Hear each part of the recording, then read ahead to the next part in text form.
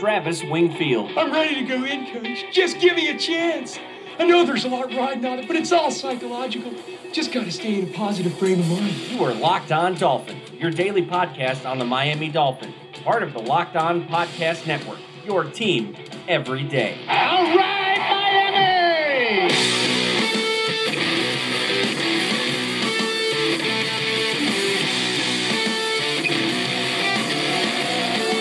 What is up, Dolphins, and welcome into the Thursday, May the 31st edition of the Locked On Dolphins podcast. I am your host, Travis Wingfield, and I'm here to bring you your daily dose of Miami Dolphins football. And on today's show, media availability at OTA's Week 2 edition. We'll get you caught up on the happenings around the practice field, and we'll go back to the podium to hear Davon Godchaux and Kiko Alonso talk. Also, has the coaching staff recognized errors from years past? And we'll finish it up with the Twitter mailbag. But first, I have to remind you guys, go ahead and subscribe to the podcast on Apple Podcasts. Leave us a rating, leave us a review there. You can follow me on Twitter at Wingfield NFL, and you can follow the show at Locked On Fins. And of course, check out LockedOnDolphins.com. We have plenty of daily written content for you guys up there, including a piece on Jesse Davis right now, and back into the Ryan Tannehill charting mix, Week 7 up live right now up there. And you can find the podcast there too as well. And of course, the other Locked On Sports family of podcasts, like the Locked On Heat podcast and Locked On NFL podcast for all the local and national coverage of your favorite teams. Let's go. That's another Miami Dolphins. So today was the open availability for the media at OTAs, and there were some practice reports coming through, mostly stuff about kickers making field goals or not making field goals. There was some stuff about red zone drills and who was catching touchdown passes. They mentioned Danny Amendola, Mike Gesicki, and I believe it was Frank Gore catching passes from Ryan Tannehill for touchdowns. But these things can be so convoluted because I saw so many tweets about Ryan Tannehill throwing touchdown passes all day, but I also saw a tweet from Adam Beasley mentioning that Ryan Tannehill looked shaky, there was no rhythm, and he had a couple of interceptions. Now, whether or not that was a full practice segment or it was just walkthroughs or whatever it was, you never really can grade those to the fullest. And I know this sounds convenient for my narrative or whatever you want to call it about Ryan Tannehill, the one that I've been pushing since basically he showed improvement in 2013, 2014 after his rookie season. But I just don't always trust these beat guys when it comes to watching the practice because I've been to my fair share of WSU or Seattle Seahawks training camps out here in the Pacific Northwest, and there is a lot going on, especially when you're on individual drills. There is so much going on, and if you don't really know what you're looking for in a practice, you're not going to give a good report or a good account of it. So it's very tough to keep up on what's going on, and it leads to the takes like talking about Legadou Nane or Corey Sheets as being predicted as breakout stars. Hey, Omar Kelly, what's up? So it just, whether or not you want to put a lot of stock into these reports, we're going to get it during training camp as well. There's going to be reports about the offense being too slow, the defense dominated them early on. You're going to hear all those reports we hear every single year. And what does it really mean? Nothing.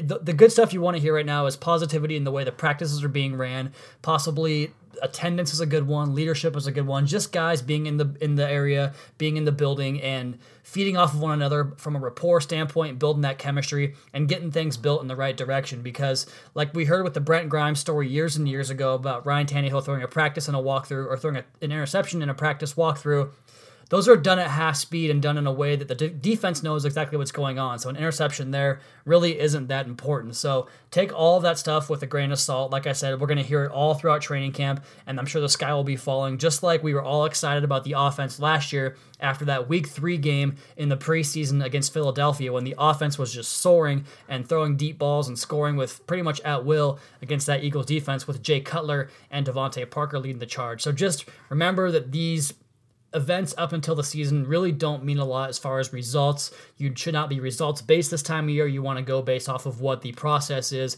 and how things are progressing. But turning the page on that and basically contradicting myself in one fell swoop here, talking about the impression of Albert Wilson at practice. He appears to be one of the guys that has really made headwaves in terms of his appearance as well as his performance in practice and just the way he kind of moves about. He's a quick shaker. He can do a lot of different things. He's very studious to the game. He is a very good leader as well in a new role that he has on the team with an elevated role in the passing game. So I've heard a lot of good stuff about Albert Wilson amidst all these crazy reports we hear all day long. But nonetheless, these tweets from the beat writers and from the guys that are at practice, just take them with a grain of salt because we don't really know exactly what it means. And then you go over to the press conference stuff and some of the new coaches. We talked about it a little bit at the top of the show.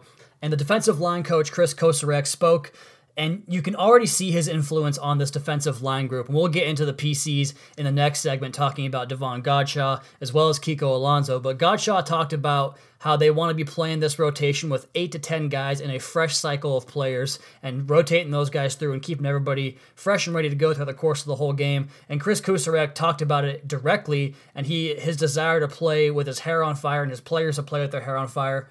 And that message really permeates throughout when he speaks to the media or in public. So it's good to see them on the right note there. We'll talk more about some coaching upgrades and how things can be different in that regard in the next segment in the Locked On Dolphins podcast at Wingfield NFL at Locked On Fins. Cranking up segment number 2 in the Locked On Dolphins podcast, where we have absolutely zero burner accounts. You can follow me at Wingfield NFL on Twitter and the show at Locked On Fins, operated by me and me only on my account, and then the other one has a manager as well as myself operating the Locked On Dolphins account. So check those ones out. And that news about the GM from the Philadelphia 76ers coming out yesterday, and the fact that he was trashing his players in the media on Twitter and trashing the GM before him, all that stuff. Really good stuff if you haven't read it yet. Pretty crazy story, pretty crazy accusations, and pretty crazy analytics that got them to the point to where they now believe this to be true. So check that story out if you haven't. I'm sure there is plenty of stuff like that in the NFL world that we'll probably find out more in the next coming weeks or whatever it is. I'm sure he won't be the first one to take a fall like that. So exciting times in the Twitterverse. That's how we all kind of communicate these days. But going back to the way they communicate through practice and through the old school media with the pressers, Davon Godchaux took to the podium first. And like I talked about in the previous segment, he calls him Coach Chris, the new defensive line coach coming over from Detroit, who had coached Ndamukong Suh before he got here, and then now he coaches the Dolphins defensive line. But he talked about Coach Chris and how he motivates guys, how he wants players to play aggressive and just push you for that extra edge, because all these guys, they know their limits, they know their breaking points, and when they start to kind of slow down, and the coach's job is to push them beyond that and get more out of them. It's just like when you go to the gym and you do a rep, let's say it's bench press, the most common lift everyone here probably does when they go to the gym. If you get to that last rep and you push through the one that you didn't think you could do with a spotter, basically, is the only way you can gain strength and gain growth in that way. And that's kind of how a coach would do it. So you're on that 12th rep, you're down at your chest, and you try to push it up, and you stop your momentum, and that little nudge that the spotter gives you can push you over the top to get that extra rep and really allow you to grow your muscles, and in this case, grow your football game and your skill set, your practice habits, all that stuff. So that's kind of what he talked about with Chris Kocurek. And then they talked about Ndamukong Suh, and Godchaux was very praising of Suh, calling him a great guy. He taught him how to practice, how to stay after practice and work on pass rush drills, how to properly eat. So he really took a lot away from Ndamukong Suh, said he was basically his understudy for a year and didn't really leave his side. So he learned a lot from him. Sad to see him go, but he is just excited about what they have in this defensive line, that there's high energy about it. And he mentioned 2 teams specifically. One really stands out to me because it's the same defense they run as they kind of love child, I suppose, of Jim Schwartz and the wide 9 defense. So he talked about the Philadelphia Eagles as well as the Jacksonville Jaguars, probably more about their depth and ability to rotate guys through. But he talked a lot about rotating 8 to 10 guys through, and it doesn't matter who's in the game. They're all going to play and they're all going to produce.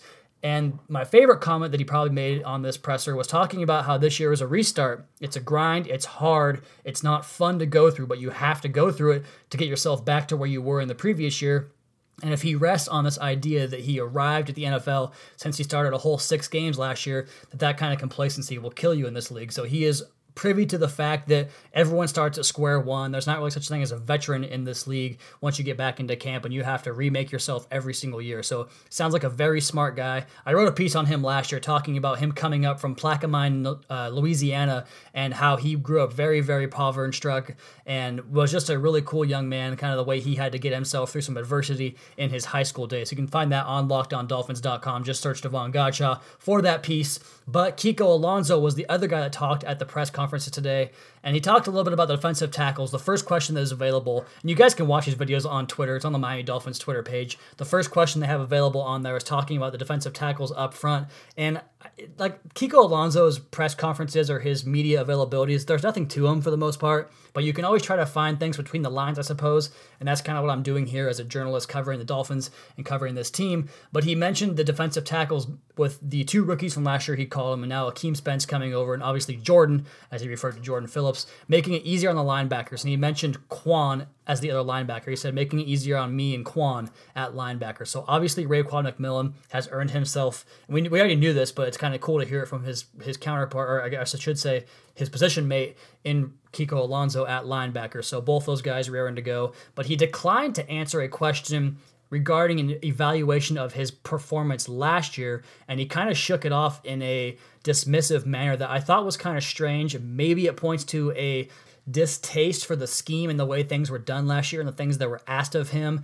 And the next question was, why will you be better this year? And all he said was, because we're working. So you can tell he's very trained to not give a lot away in these press conferences. Probably doesn't really care to give them too much. There's just not a lot there with him. A lot of knows and likes and just the very stuff that you learn the first time you take a speech class in college or whatever it is that you do. So not much of a public speaker. But the last thing I took away from him was they talked about today's linebackers and how he said it's all about whether or not you can run. He even goes down to these high school games or practices and sees these kids that are pretty much yoked up, but if you can't run, then you can't play.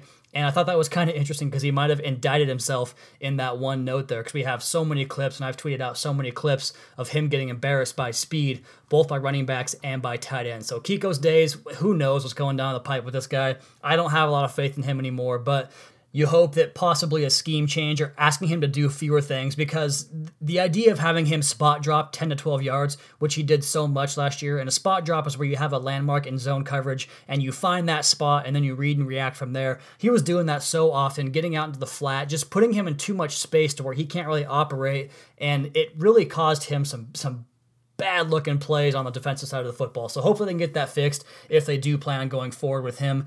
But these press conferences are getting a little bit less interesting each day. They're fielding out new guys every single day. But I think the one thing that permeates throughout all of these PCs is perhaps the improvement of the coaching staff. And it goes back to some of the things I talked about with Kevin Dern on a podcast way back in January, maybe even February, talking about Tony Oden and Ronaldo Hill in the secondary with more dime packages, because we got smoked on 3rd and long. We got smoked in the red zone. Getting more defensive backs onto the field could improve that. We go to Eric Studesville, the running backs coach and running game coordinator, and the connection that he has with using multifaceted backs and doing a variety of schemes and looks and running concepts. Clearly an improvement over a cocaine addict and Chris Furster before him. And then the stuff we've heard about Coach Chris Kusarek.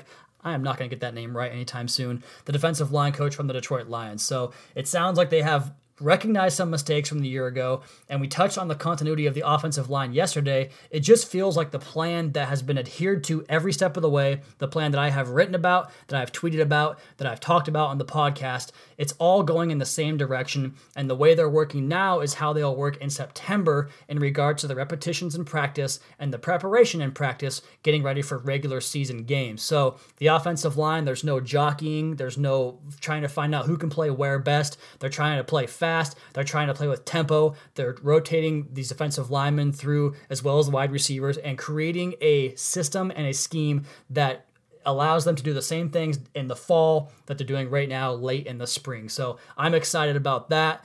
All along, it has felt like a plan that does not appear to have deviated at all through the first 2 weeks of OTAs at least. So we've got plenty more on this podcast, including the Twitter mailbag with a big list of questions to get to there. We'll do that next on the Locked On Dolphins podcast at Wingfield NFL at Locked On Fins. Rolling along on your Thursday edition of the Locked On Dolphins podcast, a couple of announcements for future shows. We are doing guests on Mondays throughout the course of the next 3 weeks, of course, following up Jeff Darlington's podcast, which was the highest rated podcast in Locked On Dolphins history. So a big thanks to you guys for that. Next week, we'll have Antoine Staley of USA Today. He covers the team. We'll get some notes from him about OTAs. The following week, I'm really looking forward to this one. Ryan Smith of PFF Miami, ProFootballFocus.com. He is a big analytics guy, so I'm very much looking forward to nerding out with him on that podcast. And then welcoming back Henry Hodgson of NFL Media. He is the content page editor on NFL.com, so looking forward to getting him back in here, talking about some Dolphins and the national news and the spotlight there. But let's go ahead and jump right into this Twitter mailbag here and get to your guys' questions. You guys know the drill. I put the call out on Twitter. You respond with your questions. I read them on the air and answer them on the air, as well as shout out your Twitter handle. And the first question comes from a good friend of the podcast, at NashMax73. He is Thomas. He asks your guess on Ryan Tannehill's stat line for 2018. We've gone over this a little bit, but you got to base it on the averages and kind of where he is. He's about a 7.3 yards per pass guy traditionally. He normally throws in the range of 3.5 to 4.5% touchdown passes and about 2 to 2.5% interceptions. So based on the volume, I think they're going to throw the football this year. I think it's going to be passing all day, every day. And the league leader in passing was right around 600 attempts last year. I could imagine that will be the case for this year. So if you go off 600 passes, that puts him right around 4,400 passing yards, in the high 20s for touchdown passes, and then somewhere around 10 to 12 interceptions. I think he's going to have his best touchdown interception ratio, and I think he's going to complete about 70% of his passes this year, just based on the structure of the offense and the fact that he is so clean underneath, doesn't really make a lot of poor throws in the 10 yards and in game. So he's going to have a high completion percentage and definitely have this offense clicking on all cylinders. Next question comes from Oliver Fins Up at OllieCool13. Do you really think about sex more often than football? No, I don't. I'll be honest with you. I'm 30 years old.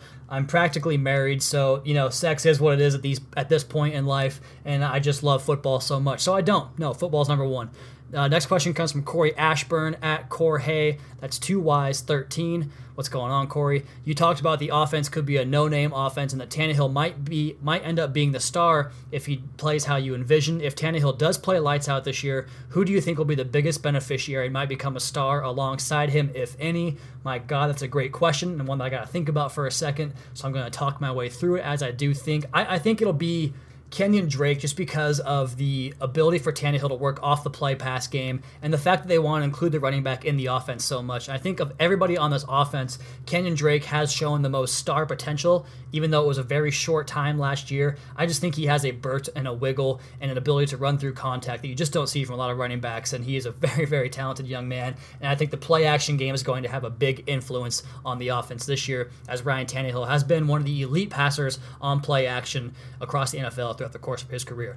Next question comes from A. Hendricks4. That's at A. Hendricks IV, as in Roman numerals. Heard anything about the injuries to Tony Lippett or Leonte Carew? I have not. It just seems like Gaze likes to keep these guys out if there's any nick or bruise to them, just as a precaution. So I think the same thing happened with Charles Harris, so I don't expect them to have anything serious going on with them, especially at Lippett coming off of a season-ending Achilles injury last year. Next question comes from Agel Contreras. That's at A_Contreras88. Why has Leonte Carew failed to meet his draft position? Can he still salvage his time with us? I think this is going to be a cop-out for Carew, but with Adam Gase running 11 personnel pretty much every single play throughout 2016 and most of 2017 as well, and the fact that there was 3 receivers that didn't miss a whole lot of time. Yeah, Devontae Parker had some injuries here or there. Jarvis Landry and Kenny Stills were always available, and he didn't take them off the field hardly ever. They were both 85 to 90% players throughout the course of the season when healthy, so it's hard for him to crack the lineup in that way. He doesn't offer anything different like Jakeem Grant might in terms of a slash player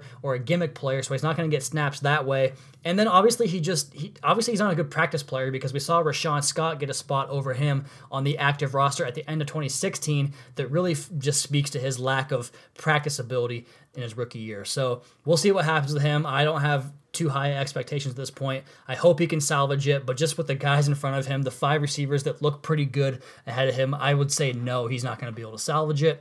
Next question comes from Chris Ballard at the Jeweler, JEWE1ER. Who's your bet to be the biggest surprise stud in training camp this year? Who do you see regressing? I think the biggest surprise stud in training camp could be Kalen Ballage, because he moves so smoothly and so fluidly. I think that he's going to really take the Dolphins coaching staff by surprise how early things click for him. I don't think he's going to get reps early in the season, but I think he's going to earn himself playing time and just look good in camp. Who do I see regressing? I'm just going to take the obvious pick and go with Devontae Parker. I haven't been a fan of his for a long time. He can't stay healthy. He doesn't have the right work habits. I don't see that changing anytime soon. So I'm just going to stick with Devontae Parker and continue to put dirt on his grave.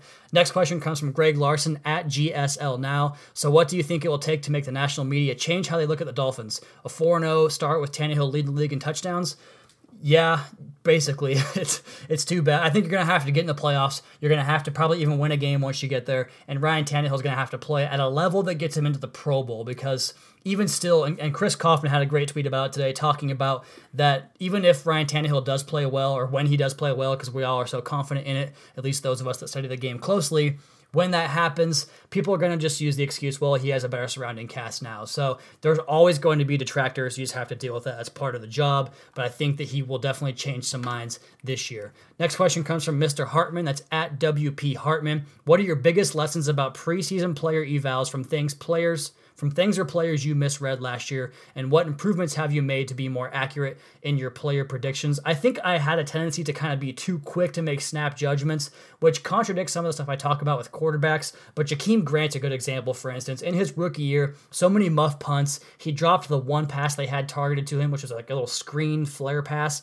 So I was so down on his rookie year that it made me overlook the talent that I see, that I like in him, and I wanted to cut him, and I really regret saying that and tweeting about it because I like what he is as a player. So maybe not be so quick to snap judge these guys and give them time to let it play out because the rookie year can be so tough. And we heard Kenyon Drake talk about it on the press conference yesterday in regards to how he wasn't ready to be a professional his rookie year, and now look at where he is. So just don't be so quick to judge these guys out of the gate. Next question comes from JD Young. It's at my Fryhole. Who makes the Pro Bowl first? Ryan Tannehill, Minkah Fitzpatrick, Laramie Tunsil, or Kenny Stills? I'm going with Ryan Tannehill. That's my prediction for the year. I think Minkah Fitzpatrick will be there with him as well, and then Laramie Tunsil might even get in too. But I'm going to say Ryan Tannehill first because I think it happens this year. Next question comes from Shoogs. That's at _Shoogs_. What role does analytics play with this front office / coaching staff? I know they hired an analytics department several years ago, and I'm pretty sure they have quite a bit that influences their decisions in terms of just getting an idea of, it's like self-scouting, and the thing I do with Ryan Tannehill charting, finding out which formations they're in, what the set is, what the pre-snap line, all the stuff that goes into that. It can help you get an idea for what your tendencies are. So I know that they're big into that, and it was a big point of contention last year with the non-bye week and how they couldn't really self-scout and make changes that way. So I think there is a big role, and they do lean on it quite a bit. Next question comes from Queso Frito Connoisseur. It's at JJ Speaks Truth. If Ryan Tannehill has a good year but we don't reach the playoffs, will there be changes made to the front office? I think there will be a change if they don't make the playoffs. I think that would be Mike Tannenbaum would be my guess, but I think that they're going to give Adam Gase and Chris Grier another go of it after this year, almost regardless of what happens, short of like a 3-13 disaster. So I think it would be Mike Tannenbaum if they don't make the playoffs that gets the axe. Steven Alexander at Stevie Xander asks, chances Carew makes the final 53? It depends on how they're going to construct the roster because he's going to have to be the 6th wide receiver, and there's 4 tight ends that I think have a chance to make the team, 4 running backs that have a chance to make the team. The defensive line is going to be super deep, so it just depends if they keep 6 wide receivers. If they do, it'll be Carew. If not, he will be gone. Next question comes from Mike Bro 21. That's at Mike Broyles 2. If Minkah is who everyone believes he is, how does TJ McDonald earn that new contract? He won't. He already hasn't. And the contract was terrible to begin with, and it's terrible now. And it was even made worse when they drafted Minkah because he just isn't what they needed at the position. He's limited in what he can do in terms of covering deep. He's not great in coverage to begin with. Very good in run support, a decent blitzer, I suppose, but just not a great cover guy. So I don't think he ever will. Next question comes from JW99. That's at 99_the_king. Who is going to be your next interview? That Jeff Darlington interview was great stuff. And again, thank you guys for listening to that podcast and giving it so much love. We have Antoine Staley of USA Today, Ryan Smith of Pro Football Focus, and Henry Hodgson of NFL Media on deck for the next 3 weeks. So that will wrap up the Twitter mailbag there. Want to give a special shout out to Alex in Toronto. Thanks for listening to the podcast, man, and reading the website. We really, really appreciate that. And another special shout out to GTH on Twitter and Lee Top Landing for the graphics and the functional and formatable tables in the Ryan Tannehill charting projects. They've been an integral part to one of the most popular segments on LockedOnDolphins.com, and that will bleed into the season as well as we do Tannehill Tuesdays, evaluating every play Ryan Tannehill makes throughout the course of the 2018 season. And that will do it for today's podcast. You guys be sure to subscribe to the podcast on Apple Podcasts. Leave us a rating, leave us a review. Check out the other Locked On Sports family of podcasts for all your local and national coverage of your favorite teams. Follow me on Twitter at LeafNFL. Follow the show at Locked On Fins, and follow our flagship show at Locked On NFL, both on Twitter and Facebook. Check out the #1 rated blog in the Locked On Network, LockedOnDolphins.com. You guys have a terrific rest of your night. We'll talk to you again tomorrow with another edition of the Locked On Dolphins podcast, your daily dose for Miami Dolphins football.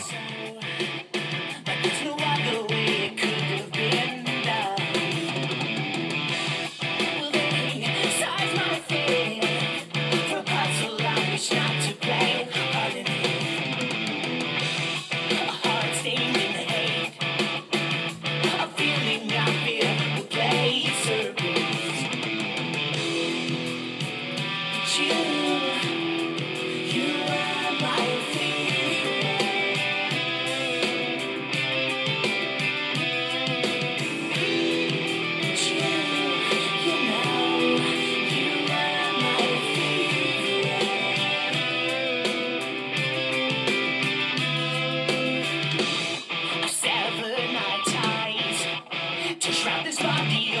streets of